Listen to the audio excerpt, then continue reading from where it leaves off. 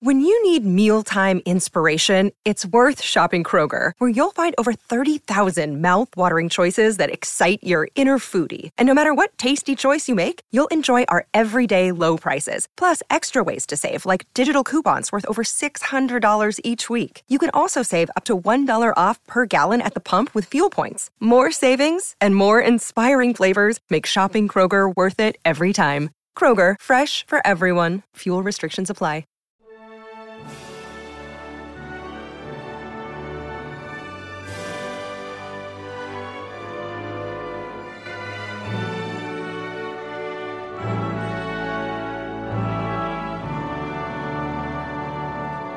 Welcome back to the Welsh History Podcast, episode 106, The Anglicization and Diaspora of the Welsh.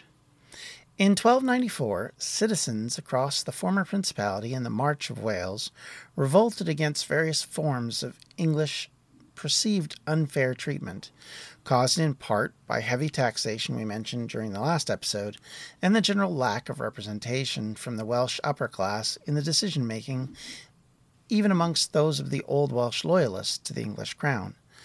This was occurring as Edward was trying to fight for land in France, and just before the wars with Scotland heated up. This led to an aborted uprising in 1294 and 95, which was the last great chance for the Principality to gain its independence for a century. It ended before it really began, as many as 10,000 Welsh surrendered without a blow being raised in the south. As part of their penance for taking part in this revolt, many were called to serve in the English military, and to fight for the Plantagenets in France. In the north, where the revolt was the hottest, the Welsh made up some of the forces in Edward's army, including 500 men from Anglesey and around 2,000 more from the Marches and Powys. This meant that nearly 20% of Edward's army were actually of Welsh origin, when he took the 14,000-strong forces on the familiar route to Carnarvon. A popular uprising of Welsh nationalism, this was not. In fact, some academics contend that English tenants were as upset as their Welsh counterparts in South Wales, and took part in these revolts, especially in the southwest. Either way, most of the battles were small and decisive.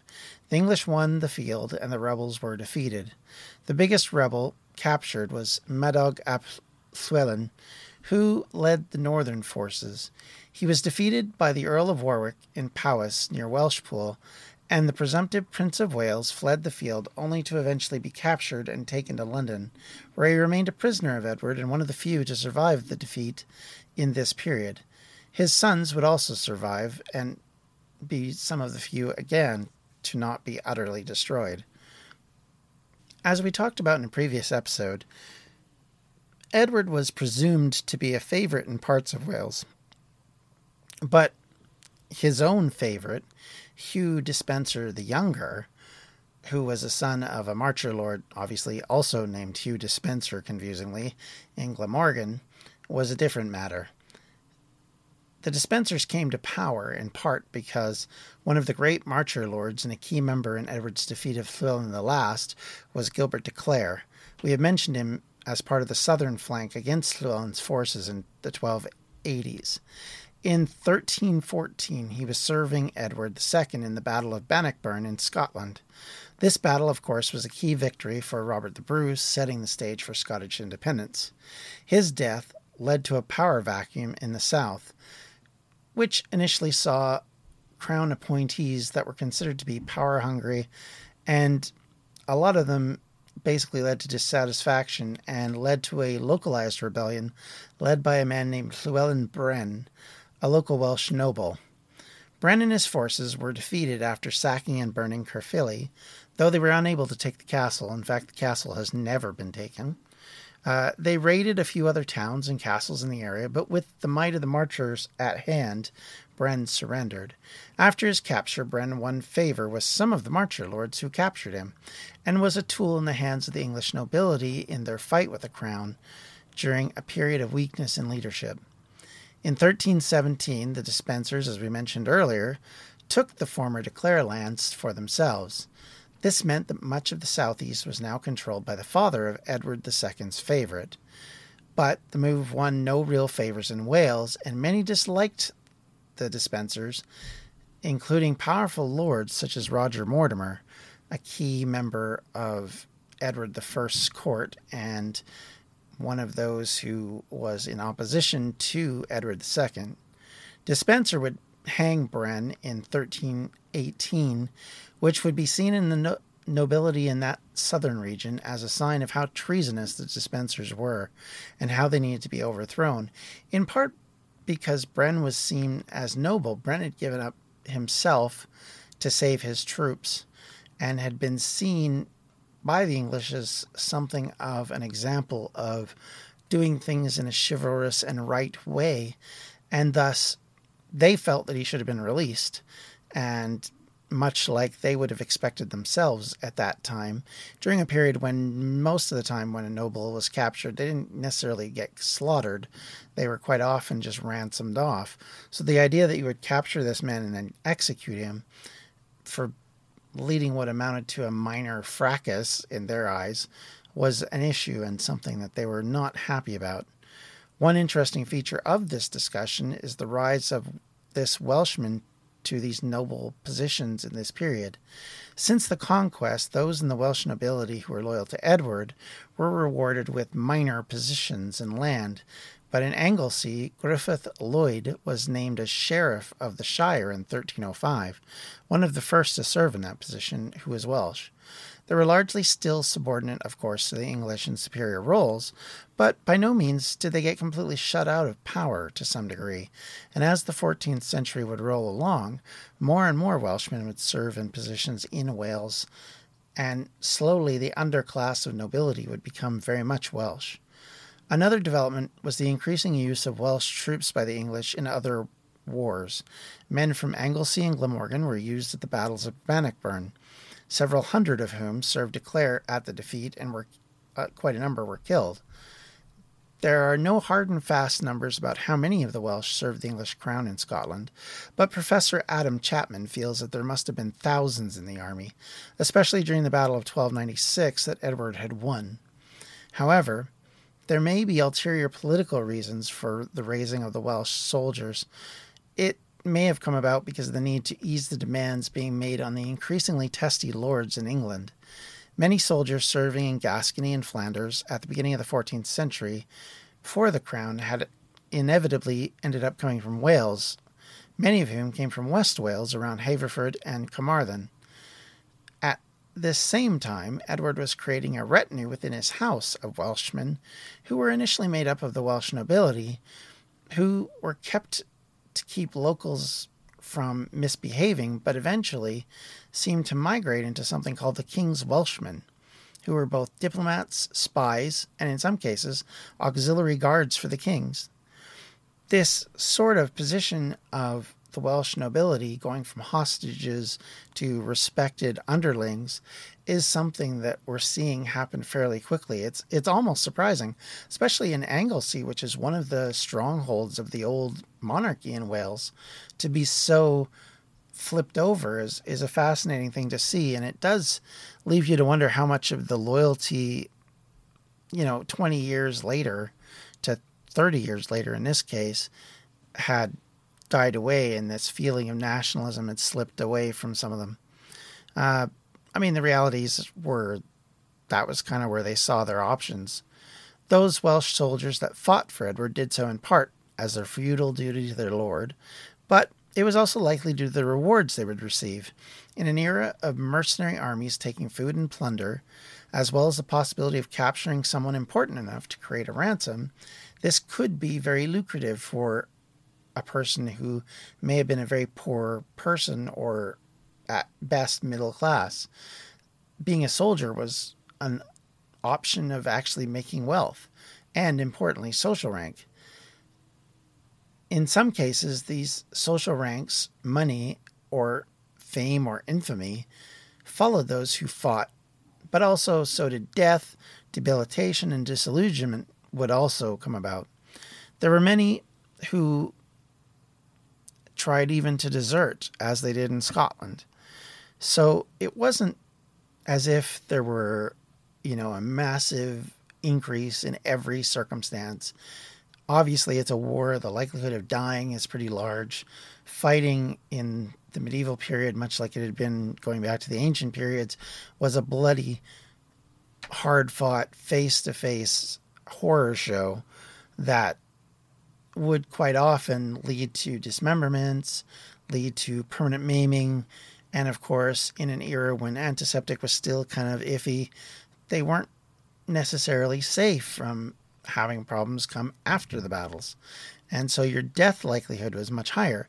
But by the same token, it did give you a chance to make your way in the world. And if you succeeded, which of course, in much like armies of today, they would brag about the successes and avoid talking about the failure. While many in Wales certainly suffered and some profited, soldiers likely had the quickest path to titles and financial rewards of any in the period. In some areas, like Switzerland and the German Low Countries, mercenary work was something of a profession to follow, not unlike in the views of a modern military, where one would go in part because of the financial benefit. Nowadays, you'd look at like school benefits that you might receive. In other words, your school might be paid for in the military, or you may receive benefits such as, stipend to travel the world. There's all these kind of things that they kind of enamor you with when you join a professional military. And very much the same idea would have happened in the Middle Ages when you have free companies and mercenaries running around. Of course, even with that, this is a very dangerous and hard.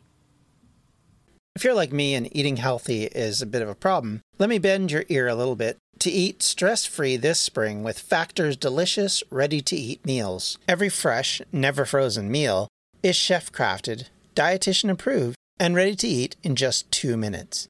Choose from a weekly menu of 35 options, including popular options like Calorie Smart, Keto, Protein Plus, or Vegan and Veggies. Also, discover more than 60 add-ons every week, like breakfasts, on-the-go lunch, snacks, and beverages to help you stay fueled and feel good all day long. What are you waiting for? Get started today and fuel up for your springtime goals. Get chef-prepared meals on the table in 2 minutes with Factor's ready-to-eat meals, so you can get back to doing what you love this spring. Also, if you're looking for gourmet meals, try meals that feature premium ingredients like filet mignon, shrimp, truffle butter, broccolini, and asparagus. We're celebrating Earth Day all month long. Look out for the Earth Month Eats badge on the menu for our lowest carbon footprint meals. Head to factormeals.com/WelshHistoryPod50 and use the code WelshHistoryPod50 to get 50% off your first month plus 20% off your next month. That's code WelshHistoryPod50 at factormeals.com/WelshHistoryPod50 to get 50% off your first box plus 20% off your next box while your subscription is active. Coming up on 5 Minute News, I'm Anthony Davis. You might think it's partisan because maybe it's critical of one side or the other, but it's not. It's just the truth. And I think that's also something that's kind of unusual for Americans listening to the radio or to podcasts, because the news landscape in the States has been so partisan for so many decades. So 5 Minute News is verified, truthful, independent, unbiased, and essential world news daily. Job, if you want to call it that, to take in the heat of 100 Years' War. But it's because of all the fighting and all of the flowing need of military might in France that actually allowed free companies to blossom and become important and actually earn livings for their soldiers. They certainly would have more appeal than being in some community paying taxes, marrying the local lass, and working your hand to the bone in farming, ranching, or living some harbitten seed life. So you can see the idea and the nobility and the romanticism of military life, certainly in an era where chivalry was a big draw, and the idea of courtly love and concepts behind those things, which were becoming popularized, especially in France and in England. this kind of stuff would have been filtering down in different ways to different people. And in a nobility which is educated and taught to read, that would be some of the things they would be studying. So obviously this concept of the noble warrior would be important. And of course, writers like Chaucer, who write about knights and soldiers and different things like that, would have also been a part of that cultural draw, as would the bards going around in Wales talking to nobility and talking about the stories and the things that they passed down, the legends and the mighty tales that would come forward. It's difficult during this period of Welsh history not to talk about larger events, of course, that are taking place, as the Welsh are largely becoming encompassed in the growing combat in France over the title of King of France. By the time of Edward III, the 100 Years' War, Welsh soldiers could be found on both sides, including the presumptive heir of the Kingdom of Gwynedd, Owen ap Thomas ap Rhodri, better known today as Owen Llywelyn. And I probably didn't pronounce that very well, so we'll just say Owen the Red Hand. Owain was the last remaining direct descendant of Llywelyn the Great, and had fought for France during the war against England. His father had been the son of one of Llywelyn's sons, who did not fight in Llywelyn's wars, and in fact remained in England. Owain, on the other hand, was one of those who went to France and raised a free company. We'll talk about his career in more depth later, but he was one of the last direct lines to Llywelyn, and the last of the so-called older lines, or at least the Gwynedd lines, that had inheritance to the title of Prince of Wales. Free companies were, as I mentioned earlier, bands of mercenaries in France who fought for the highest bidder and would be made up of soldiers who stuck around after terms of services ended. They could be made up of many different nationalities. There wasn't necessarily one specific one, although quite often they would remain in cultural groups because, of course, it's easier to communicate with each other if they all speak the same language. But in an era where French was becoming used on both sides, because, of course, you have to remember at this period of Norman history, they are speaking French, not really English yet. So there is this movement, of course, towards English, but to this stage, it's still mostly a French-speaking nobility. So they would have commonalities that way. In a way, these were the inheritors of later Vikings, and in their roles of raiders and pillagers and all of that kind of thing. But they did so under strict command of the payee. In other words, if the King of France said, go attack this town, they weren't supposed to go wander off and just ransack another one. They were supposed to just do what they were paid to do. Some of these Welsh troops, of course, would join these bands and create these free companies, which were fairly successful in this period. Back in Wales, after the conquest, the church had seen an influx of money in Wales as Edward sought to get the Welsh clergy on side by funding compensation for various pillagings that had gone on. He paid £23,000 to 107 churches and individuals, such as bishops, basically trying to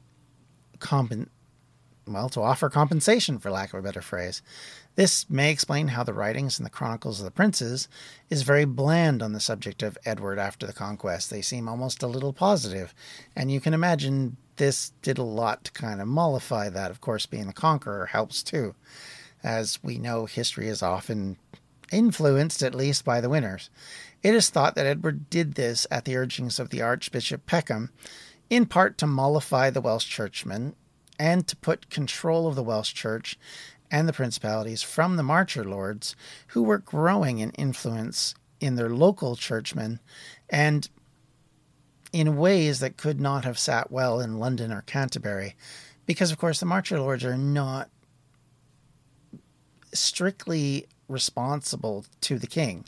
They are, in effect, laws to themselves, and so they would often appoint their own bishops, and areas like Bangor in the Principality would conflict with areas like Llandaff in Cardiff, because both of these areas wanted to be sort of the see of the local Welsh people.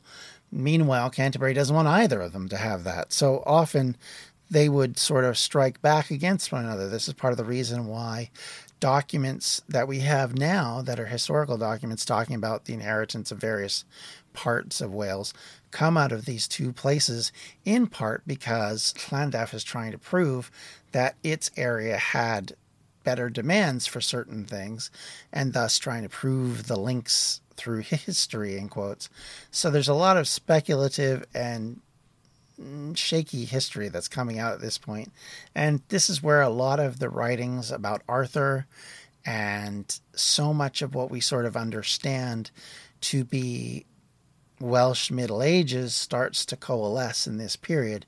And it becomes a very big thing. And we're going to go way into all of this later, talking about sort of the cultural aspects of the changes in Wales and how the national mindset and focus changed from being one of a inward-looking, shut-off population in the north and the south, which had been dominated by the English, to sort of becoming a mixture of both, and how that kind of influenced both sides. And we'll also talk a little bit about the language and how it changed in both the north and south and how those were reflected out. And so even bards and poets also, of course, had to find new patrons because all of their leadership was gone.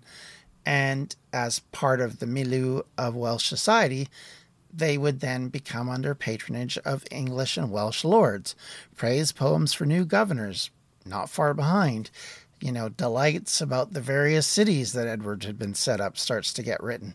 There's concepts about why our area is better than your area, why Cardiff is better than Swansea, to use a modern parlance.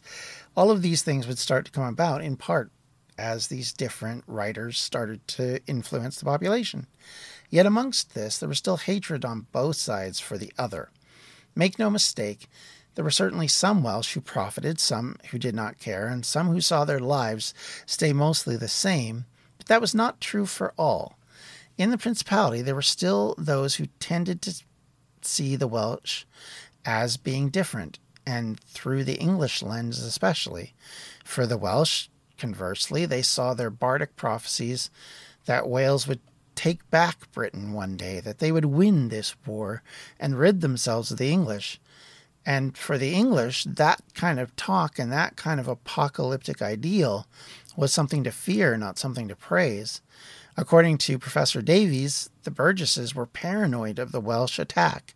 He quotes one saying, "If the Welsh have their way," they declared, "there will shortly be not a single Englishman alive in Wales.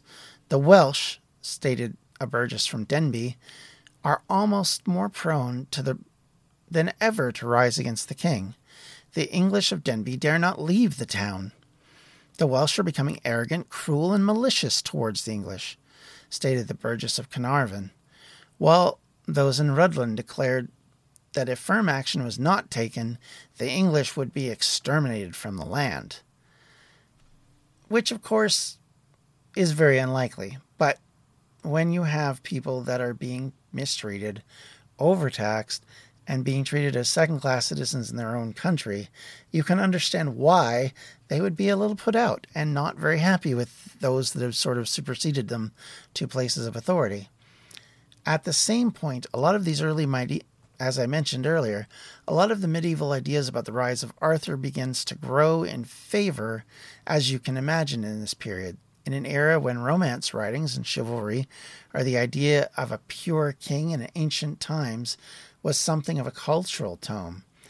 The development of the idea of the ancient king looking to rise up, to lead his people back to prominence, that would have something of a pull for anybody. And of course it did. The Arthurian tomes and ideals were massive in France, an area which had nothing to do with the Welsh background on this, and nothing to do with the Old North or Cornwall or any of those areas. Yet it became massively popular during this period and would continue to do so.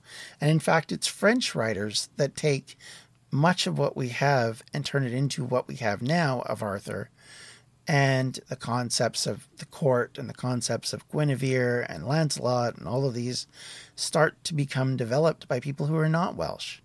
And the ideals and reasons why they're there and what they represent as a mythology change dramatically. And of course, it's this development of this ideal that there's something ancient in this people, some nobility, much like in a way, if you think about it from a religious standpoint, that the Bible's Jews were looked upon as this downtrodden people who someday would be brought back and become the dominant class again, led by a new leader, a Messiah, someone who is both ancient and modern, a representative of God on earth, effectively, who would lead them to success. Well, this ideal, of course, is encapsulated in the medieval concepts of Arthur. Arthur is quite literally the Welsh Messiah. He is someone who will bring about the downfall of those who have oppressed the British, or in this case, the Welsh. He is someone who is obviously infallible because he is ancient, and he lived this noble lifestyle as recorded by, in quotes, historians and poets and all of these people. And so the idea that he would come back and rescue the Welsh would have a very strong pull and something that would be very dramatically important. The fact that it grew popular in France would have also fed this nervous feeling that must have, and obviously resided in English minds. Already France was allied with Scotland, a kingdom looking to expand the Celtic alliance it already felt it had with Ireland. And the concept that they would try this again and create a new Welsh nation would have certainly had a few in power very nervous. So while peace mostly reigns in Wales during this period, the seeds of the coming conflict are growing as the conflict in France is growing. And many, both in Wales and outside of Wales, English or Welsh, knew that the status quo was not working and that they were on a knife edge. But within that knife, there was something worse to come, something that would distract both sides, and that was the coming of the Black Death. Thank you for listening. If you have any questions, comments, or concerns, you can reach me at thewelshhistorypodcast@gmail.com. You can reach me online on Twitter at WelshHistoryPod and on Facebook at facebook.com/WelshHistoryPodcast. Thank you, everyone, for listening. I hope you have a great day. We'll talk to you later. Ta-ta. Bye-bye. This has been a Distractions Media production, and for everything we do, check out distractionsmedia.com. Welcome to Anthology of Heroes, the podcast that explores the most pivotal moments of history through the eyes of those who lived it. In this podcast, we don't spend our time recounting facts and dates. Instead, we follow in the footsteps of national heroes, kings, or ordinary people who lived and breathed the moments that shaped our world. We're not hemmed in by eras, borders, or religions. Instead, we seek out the tales of those who defied the odds and fought passionately for their beliefs. Whether they're right or wrong is up to you to decide. From Vercingetorix's doomed rebellion against Rome, to Osceola's unshakable war against the USA, all the way up to the inspiring Sobibor concentration camp uprising in World War II, each episode is an immersive listening experience, blending music and sound effects to really draw you into the story. Our episodes go for about 45 minutes, making them perfect for your commute, and are crafted using a wealth of historical sources, which I list on our website if you want to learn more. I'm the host, Elliot Gates, and I'm thrilled to have you joining me as we uncover history's hidden gems and illuminate the faded pages of our past. Look out for the Anthology of Heroes podcast on Spotify, Apple Music, or anywhere else you get your podcasts from.